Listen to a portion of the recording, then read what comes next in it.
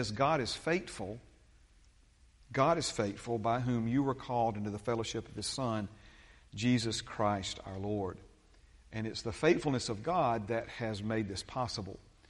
It's His determination. It's His willingness to do whatever it takes, to pay whatever price has to be paid, so that the desire in His heart can be fulfilled. And that desire is to have the same fellowship with you and me that He enjoys with His Son, Jesus Christ. 1 John chapter 1, verse 3 is another key verse in our current study. John, by the Holy Spirit, says, "That which we have seen and heard we declare to you, that you also may have fellowship with us. And truly our fellowship is with the Father and with His Son, Jesus Christ." So we see by one apostle, Apostle Paul, the Holy Spirit spoke, 1 Corinthians chapter 1, verse 9, speaking of our having the same fellowship with God that Jesus has with God. And then we see this confirmed with a second apostle, the Apostle John, by the Holy Spirit, that he preaches.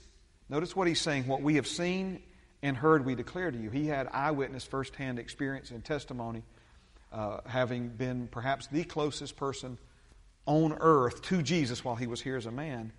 And all that he had seen and experienced, he says, I declare it. But notice he declares it for this purpose. Not just so that we would be saved, but so that we also may have fellowship with us. Truly our fellowship is with the Father and with His Son, Jesus Christ. So tonight I want to do just a little bit of review, and then we'll get to some new things. We've said previously that a call to fellowship is a call to positional and functional oneness with God. When we are born again, we are made one with God.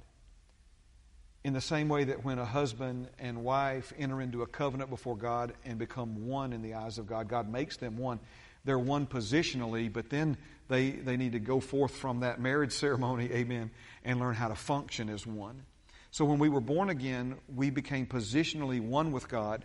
Now the Holy Spirit in us, teaching us how to function in the oneness that we've already been given. We see this same oneness in the Godhead because fellowship among the members of the Godhead enable Father, Son, and Spirit to function as one. Now, we see different examples that God has provided in the Word for us to look to see this positional and functional oneness on display. And the two places that He instructs us to look is again in the marriage and the oneness between a man and a woman, and then also to look to the body, to a human body, because it's one body with many members, functioning, positioned together as one, but then also functioning together as one. And so we see that we are, according to the Scriptures, we are the bride of Christ and we are the body of Christ. Now, Jesus functioned as one with His Father while here on the earth. And we see this in a few different passages. Again, I know I'm moving kind of quickly here. A lot of this is review. I want the folks that are new with us tonight to be caught up to speed as best as possible. So in John chapter 10 and verse 30, Jesus says, I and my Father are one. I and my Father are one. Then we see in John chapter 5, the first part of verse 30, I can of my own self do nothing. And then in John 14 and 10, do you not believe that I am in the Father and the Father in me? The words that I speak to you, I do not speak on my own authority, but the Father who dwells in me does the works. Notice he's saying the Father who dwells in me does the works. So we see that Jesus was anointed by the Holy Spirit. He was in fellowship with God the Father, with God the Holy Spirit. And we see the functional oneness in the life that Jesus lived here among us. Now, let's jump to Ephesians chapter 5 now. Ephesians chapter 5 and verse 25. And rightly so, a lot of people refer to these verses for instructions on marriage. But the primary purpose for these verses is not marriage. It's to understand our positional oneness with God. And we see in verse 25, husbands, love your wives just as Christ also loved the church and gave himself for her, that he might sanctify and cleanse her with the washing of water by the word, that he might present her to himself a glorious church, not having spot or wrinkle or any such thing, but that she rather should be holy and without blemish. So husbands ought to love their own wives as their own bodies. He who loves his wife loves himself, for no one ever hated his own flesh, but nourishes and cherishes it, just as the Lord does the church. For we are members of his body, of his flesh, and of his bones. And so we see that there are different passages in the Word of God that give us the example of marriage and the oneness that takes place between a man and a woman entering into covenant with one another. And then we also see in other places in the Scriptures where the body is referred to as an example for us to understand positional and functional oneness within the body. But what we have in Ephesians 5 is where these two very important and powerful examples merge together as one. Because he starts out talking about the husband and the wife coming together as one, but then he transitions over into talking about the husband loving his wife as his own body, because he who loves his wife loves himself, because in marriage the two become one. And then he says in verse 30, we are members of his body. And just to be clear, that he's not just speaking metaphorically, figuratively, he says literally of his flesh and of his bones. He then says, for this reason a man shall leave his father and mother and be joined to his wife, and the two shall become one flesh. This is a great mystery, but I speak concerning Christ and the church. Now, I have, for the last few weeks, there's this thing in my spirit that I've been trying to find the right way to say, and it has to do with this last phrase, this is a great mystery, but I speak concerning Christ and the church. In other words, he's saying, look, I'm using marriage as an example for something that's much bigger than marriage. I'm using the body to represent something that is much bigger than the body. And so we have here instructions for marriage between a husband and a wife, but as we've already stated, that is only secondary here, because marriage between a husband and a wife are earthly examples of what God has always desired to have with us. Now, this is the phrase that he gave me, and I think this is going to maybe help really, I think, at least capture what I've been trying to get said, amen, for the last couple of weeks. And so here it is. We were destined for the oneness with God these epitomize long before there was a body, much less a bride and a groom to epitomize them. Okay? Now, the epitome of something is a perfect example of something. So let me try to explain to you what I mean here, and hopefully the Holy Spirit's going to, I'm trusting and believing that He's going to help open this up to you. All right? When I say that we were destined for the oneness with God, that both a body and marriage, these two examples that, they epitomize what it is that God has always longed to have with us. God longed to have this kind of oneness with you and me before there was ever a human body to point to, much less two human bodies, male and female, to be joined together as one for us to look to as an example. There's all of this that we now have in creation, right, that didn't even exist until God created heaven and earth, and then the Garden of Eden, and then Adam, and then took woman from Adam, and then the two came back together. Long before there was any of that for us to look to and have an example of, this was in the heart of God. So this is what he means that when he says, I'm not just talking about marriage here, I'm talking about a great mystery, and I'm speaking concerning Christ and the church. Does that help anybody? Amen. And I think there's a lot of things this will help us with. Number one is we have the earthly understanding of bride and groom, right? And for the men, being the bride of Christ can perhaps make us a little uncomfortable or awkward, but the oneness that's represented between a husband and a wife is an earthly copy of something that existed in the heart of God for you and me before He ever created a single one of us. Amen. And of course, when we move into what's next, Jesus explained to us that it will not be marrying and giving in marriage like we understand it now, okay? So we have this bracket of time while we're here on the earth where we have man and woman coming together physically, right, to represent something that was before there was a man and woman and will continue long after it's as we know it now. Amen? Okay. So the bride and the body of Christ. Jesus recognizes and honors you as an individual member of His own body. Jesus acknowledges, and we talked about this some in discipleship class, acknowledging the good things that are in us. Jesus acknowledges that you are one with Him. The reluctance to acknowledge these things is not on His side. More times than not, or every time. If there's a lack of, if there's a slowness or a hesitancy to acknowledge our oneness with God, every single time it's going to be on our side, not on Jesus' side. He acknowledges that you are one with Him. It's very important for you and me to acknowledge our oneness with Him. He's already acknowledged it. He is rejoicing over it. He is not reluctant or ashamed, Hebrews 2:11 tells us, to acknowledge that you are with Him and that you belong to Him and you are one with Him. Now, if you are born again, come on, we got to get this. If you're born again, you are one with Jesus as much as any member of your body is one with you. Flesh of my flesh, bone of my bone. You are more than an extension of His body.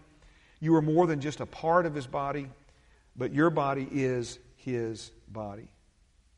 Now, let's go to 1 Corinthians chapter 6 and verse number 19. And he says this, "Do you not know that your body is the temple of the Holy Spirit who is in you, whom you have from God, and you are not your own, for you were bought at a price. Therefore glorify God in your body and in your spirit, which are God's." Amen. So he's saying, in the same way that the Scriptures teach when a husband and wife are married, that the husband's body no longer belongs to the husband and the wife's body no longer belongs to the wife. And when he's talking about affection here, he's not just talking about intimacy in the marriage. He's talking about a desire for good. He's talking about a desire to see your spouse content and well cared for and satisfied and at peace. All of these things that are spoken of in the Word of God concerning the life that God created for us to live. And so in my marriage to Pam, I want what's good for her. I want her to be blessed. I ask the Lord to show me ways that I can be a blessing to her. Things that I can do that will lighten her load and will make her day more enjoyable. Amen. And because this is how Christ loves the church. Now, if you think about it from a purely selfish perspective, and when I say selfish, again, selfishness isn't good, but when I say selfish, think self-focused perspective, right? We like to satisfy our needs and wants. I'm talking about personally. If we're hungry and we want beef and cheddar at Arby's. I don't know where that came from, but then we're going to go get ourselves a beef and cheddar at Arby's, or I don't really have a taste for that. I want this, and we may drive across town to get something that. In other words, catering. Thank you, Holy Spirit. That's the word. We tend to cater to ourselves, do for ourselves things that we want and satisfy desires and needs. And I'm not necessarily talking about something sinful or wrong. I'm just talking about appetites and things we like and what have you. And so remember now, he's saying that when this is right in a marriage relationship, then the husband nourishes and cherishes the wife and her body as if it's his own body. Amen. And so what is that an example of? What is he trying to show us here? He's trying to show us that that's the attitude that Jesus has towards you as his body. That you are his body. That he sees you as himself. Remember what he said to Saul, who was persecuting the church. He said, Saul, Saul, why are you persecuting me? Not why are you persecuting my followers? Why are you persecuting Christians? Why are you persecuting the church? No, he says, why are you persecuting me? And of course, Saul, knocked off his high horse. Who art thou, Lord? I'm not persecuting you. But let's go one of the last things that Jesus told us before he went to the cross. When he explained, what did he say? If you've done it to the least of one of these, my brethren, you've done it unto me. So, this is how Jesus sees these things. And this is the way he acknowledges these things. And he's waiting for you and me to respond and acknowledge in the same way. Now, we've been asking and answering this question, what does it mean to be the body of Christ? What does it mean to be the body of Christ? And there are a lot of thoughts and opinions and religious philosophies that surround this question. But I think the very first one that we need to embrace and acknowledge and accept and lean into is that being the body of Christ is literal. Of his flesh and of his bones. Of his flesh and of his bones. The devil steals so many things from the body of Christ today by convincing us that they're figurative instead of literal. That it's some type of, here's perhaps the greatest one, the new birth. The new birth. So many of God's people see the new birth as nothing more than turning over a new leaf, or choosing to go a new direction, or deciding that we're going to try to live God's way. No, the new birth is a literal experience. When you and I are born again, we are born a second time from a different seed. The first time we were born, the Bible says we were born from the corrupted seed of Adam. The second time we were born from the incorruptible seed of the Word of God. And because we were born of a different seed, we became a partaker of a different nature. We became a new creation in Christ Jesus. But when we view the new birth as something figurative, and when we think of it as it's like being born again. No, it's not like being born again. It is exactly being born again. And so then we see this carries over into what does it mean to be the body of Christ? And we think in terms of like a political body or a governmental body. We think in terms of like just, the Kiwanis Club or the Rotary Club, and are you a member of the Kiwanis Club? Are you a member at the YMCA? Meaning that you participate in. And so we think in terms of being a member of the body of Christ, we tend to think of that in terms of church membership, meaning we've got our name on a roll somewhere. That's maybe a letter of membership in a drawer somewhere. And if we want to change our membership, we got to move our letter and these kinds of things. I'm not trying to speak for or against any of that, other than to say, if that's our limited understanding of what it means to be a member of the body of Christ, heaven help us. And no wonder the church is struggling to do what God has put the church on the earth to do. So one of the first things we have to absolutely positively come to terms with is that to be the body of Christ is it means it literally. God intends for it to be literally. And for you and I to understand it literally. As He is, so are we in this world. He's not ashamed to call you brethren. Amen. Adelphos, of the same nature, from the same womb, born of the same seed. And again, we could go on and on and on with this. I was meditating on some of these things today, and I think two things that we need to address when it comes to understanding fellowship. First of all, and they're related, the first one is God's not a man. Okay, God is not a man. I think sometimes we try to relate to Him and understand Him and think of Him as being a man. God is not a man. God is God. Amen. And He doesn't think and operate the way we are familiar with humankind thinking and operating. He said in Isaiah 55 that His thoughts and His ways are as high above our thoughts and ways, mankind's thoughts and ways, as the heavens are above the earth. You're talking about next level. I mean, it's next level times next level times next level. Okay. And so when we try to think of God as, in the way we think or look at things, this is where we get way off base. So God's not a man. He's not a man. He had to become a man to fully understand what it is to be a man. One of the most amazing verses is that Jesus came to this earth and He had to learn obedience. Now, He never disobeyed, don't misunderstand me. But He'd never been tempted. He would have never been tempted as a man if the Holy Spirit had not led Him into the wilderness where He was tempted. You say, well, the Holy Spirit leads us in it. No, He doesn't. We don't need the Holy Spirit to lead us into temptation. We take care of that plenty enough ourselves. Right?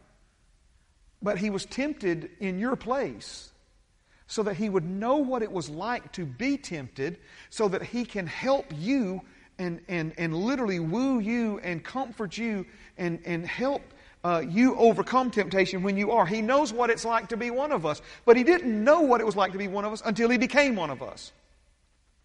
And that freaks a lot of people out, but that's exactly what we see in the Scriptures. Amen. Are you still with me?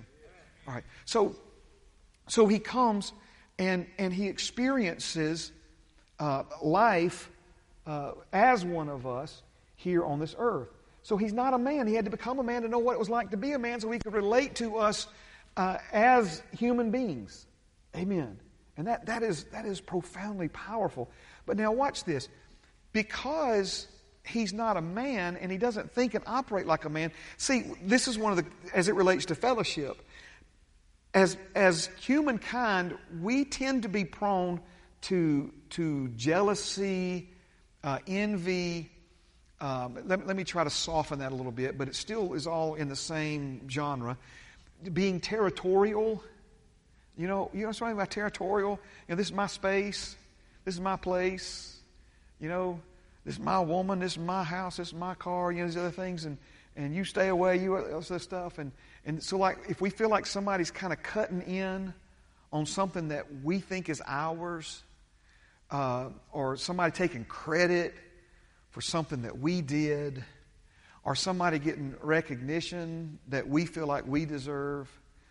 Fallen humanity and our flesh, that kind of, you understand what I'm saying? It kind of grates on us. Am I right about it? It kind of, and so just that we have to deal with that and overcome that, and we can, thank God.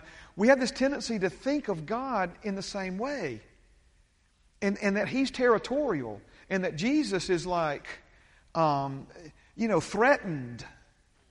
See, because a lot of this is rooted in our insecurity.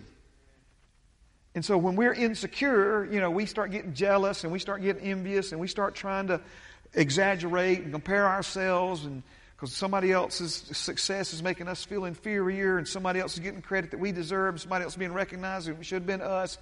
And that whole mindset carries over into, and so it's like we have this mental block that Jesus actually welcomes us in to sitting together with Him in the heavenly places, that Jesus is actually thrilled for you to have the same access to His Father that He has, that Jesus paid the ultimate price so that you could be a joint heir together with Him, a co-heir together with Him from His Father, so that you can have the same standing with His Father that He enjoys, so that you could receive the same glory that He's been given. See, we hear all this. I mean, it's like we start, hair starts standing up on the back of our necks to think of somebody, having all this kind of place and position and access and opportunity that we feel like is ours and we've earned it and we've deserved it and nobody else better threaten it. See, this is the thing about God. God is so secure in who He is that He is not threatened.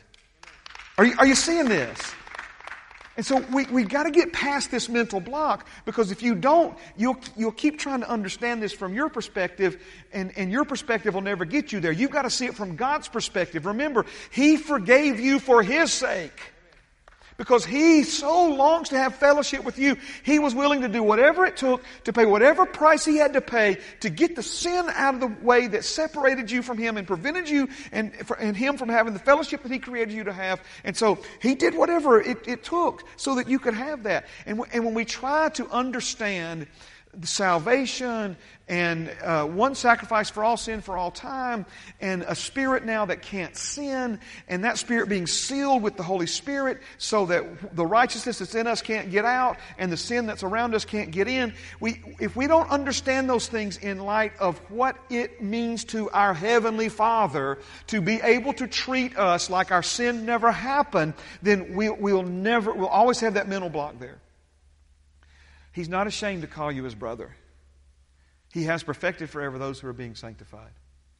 This is the heart and the attitude and the mind that Father God and Jesus, the Son, and the Holy Spirit have towards you. Remember, they are an eternal community, existing in absolute communion, who created you in their image and in their likeness to be brought into the fellowship that they have enjoyed for all of eternity, so that you and I could be a part of that.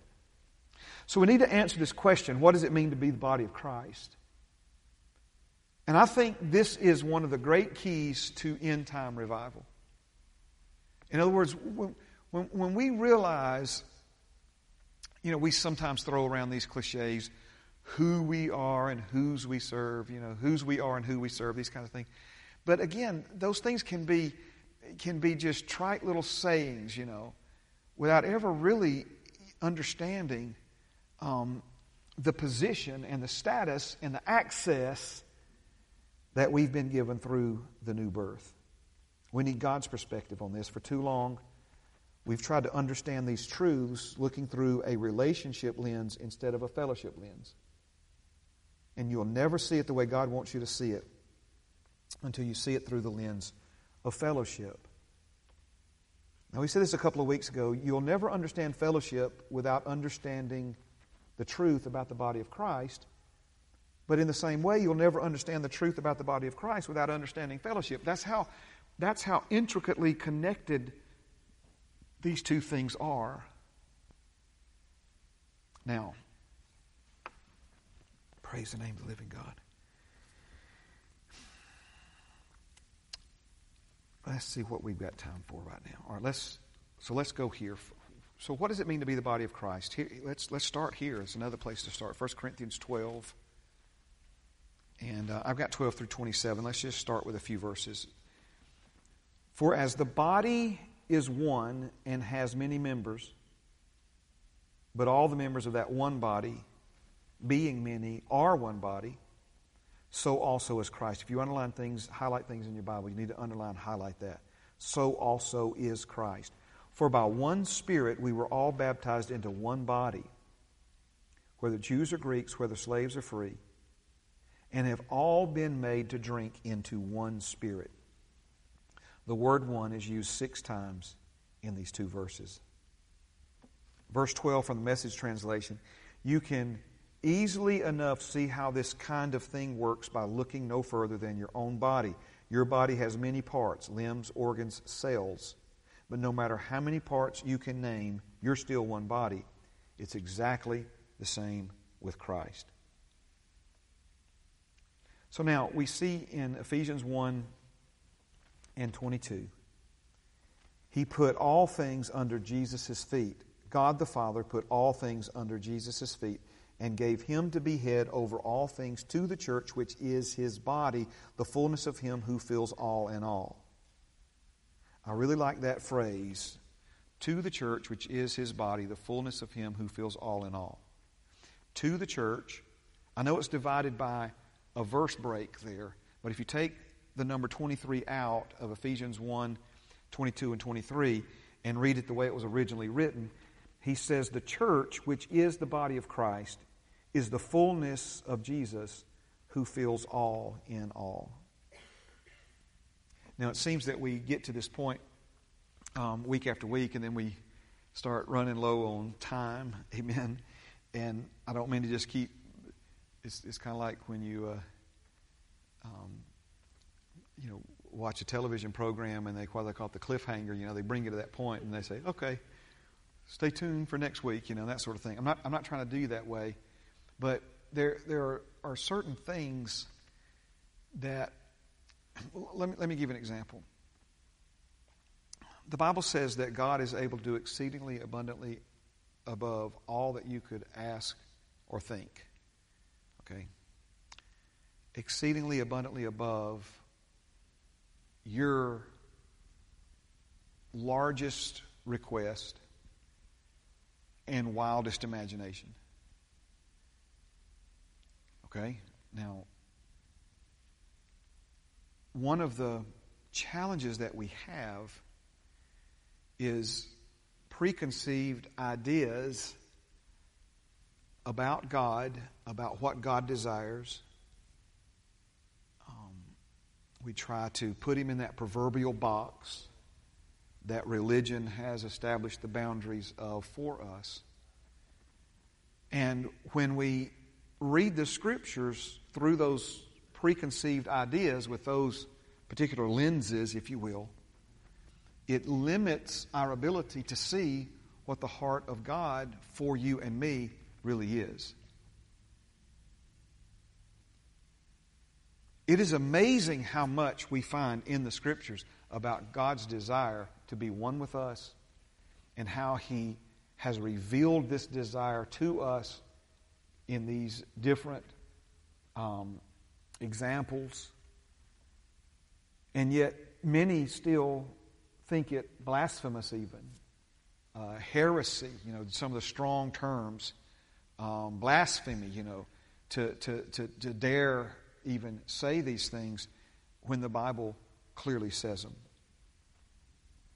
Now, this phrase, the church which is his body, the fullness of him who fills all in all. The church, the body of Christ, is the fullness of Jesus who fills all in all. The church is the fullness of Jesus. We see in another verse that Jesus is the fullness of the Godhead bodily, and then Jesus fills all in all. Now, Colossians 2, 9 and 10 is very clear.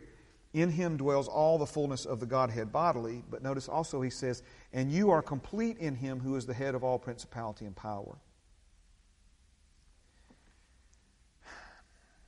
Man, there's a target I'm trying to get to tonight, but I don't think we're going to make it. So let me just try to get a little bit of this, okay?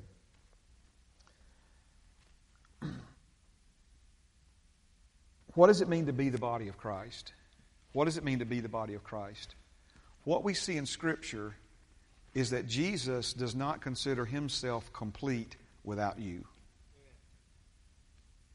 Now, we could preach in most any Bible-believing church in America or in the world that we are incomplete without Jesus, and people would say amen, and people would agree.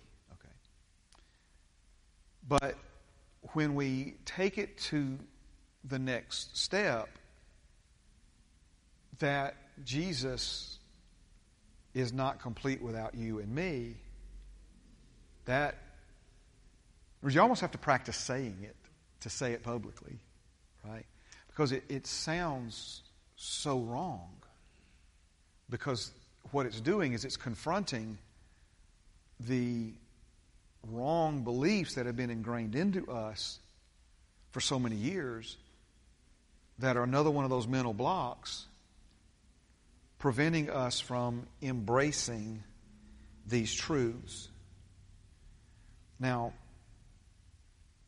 we would never consider God, because remember, God is three yet one. So, can you stay with me just 2 minutes? 38 seconds. I don't know. Let me get this said right. God the Father, God the Son, God the Holy Spirit, right? 3. Would we ever consider God to be complete without the Son? Remember, He became a man. His faith in His Father and what His Father said through the prophet David, that He'll not leave my soul in hell, nor will He allow my body to see corruption. Okay? What was spoken by the prophets and what was illustrated by Jonah in the belly of the whale 3 days and 3 nights, so will the Son of Man be in the belly of the earth 3 days and 3 nights, but then He'll come forth. All these things that Jesus believed, that when He became your sin and my sin and died and went into the grave and into hell, believing that His Father would not leave Him there. Okay? But now watch this. I'm speaking as a man to make a point because I want you to see this point. But let's say that something happened. Let's say that not on any fault of Father God, but let's just say Jesus had somehow sinned, or Jesus had. I'm speaking as a man. I know none of this happened. I'm trying to make a point here. If Jesus had remained in hell like Satan thought was going to happen, okay, would God ever be complete again without Jesus? I know it's an obvious question, but I'm just trying to show you absolutely not. Okay, in other words, it's the same as saying, you're not complete without Him. Amen. And God the Father and God the Holy Spirit not complete without God the Son. Amen. See, when you understand that you are now the body of the Son, He's the head, we're the body. Stand with me. Stand with me. I praise God. I'm like mad. It's hard to stop. Okay. Watch this now. Watch this. Okay. Over the years, I've got to see more than one groom stand right down there. We have steps. Those of you who've never been here for a wedding, we have steps. We move this pulpit, and we have steps that come on up here, right? And so you stand there with the groom who's there, all kind of nervous, and all his groomsmen and bridesmaids are standing here, and the groom is there. And what is he doing? He's waiting. He's waiting for his bride. Amen. Amen. There are a handful of moments that I would like to live again, and one of those was when I was standing at the front of a church, 20 years old, and Pam stood at the back of that church, fixing to walk down that aisle and become my wife. Amen. It was a glorious, rapturous moment. All right? Now watch this, okay? Is the groom complete without the bride? No. Watch this. Watch this. This one's easier, okay? Is the head complete without the body? Okay. So if Jesus is the groom and we're the bride, if Jesus is the head and we're the body, how could He ever be complete without us? How could He ever be complete without us? Now see, again, if you try to understand this looking at it from your perspective or through the lenses of relationship or through the lenses of religion, you'll just dismiss this as, if he don't get off this soon, I'm going to find me something else to do on Wednesday night. Or if you choose to instead believe that with God, right, with God, He does, His thoughts are higher than our thoughts. He's not threatened. He's not insecure. He longs to have the same fellowship with you as He has with Jesus the Son, right? And so now, because we're in Christ and Christ is in us and Jesus is in the Father and the Father is in Jesus, that leaves us in Christ, in the Father, one with Jesus, who's one with the Father, which makes us one with the Father. Amen. Amen. Father, You're good to us. Thank You. Thank You for opening our eyes to these truths. Lord, thank You. They're strong. Lord, it's strong stuff. And Lord, we receive it and we believe it and we respond to it and we confess it, Father, that we are the body of Christ, flesh of His flesh, bone of His bone, literally the body of Christ. We confess it, Lord. We believe it. We don't just acknowledge it. We confess it and we believe it. And we ask You, Father, to help us live our daily lives in light of this truth and reality. And Father, we recognize that we are complete in Jesus, but we are the body of Christ. We are the completeness of Him who fills all in all, the fullness of Him, the pleroma from the Greek, Father, of Him who fills all in all. Father, I thank You that the groom is not complete without the bride, and the head is not complete without the body. And the body is not complete without the head, and the bride is not complete without the groom. Father, these are fellowship truths, and I thank you that you're helping us see deeper and deeper into them. In Jesus' name, amen. Thank you so much for being here this evening. Shake somebody's hand, hug somebody's neck, love somebody in Jesus.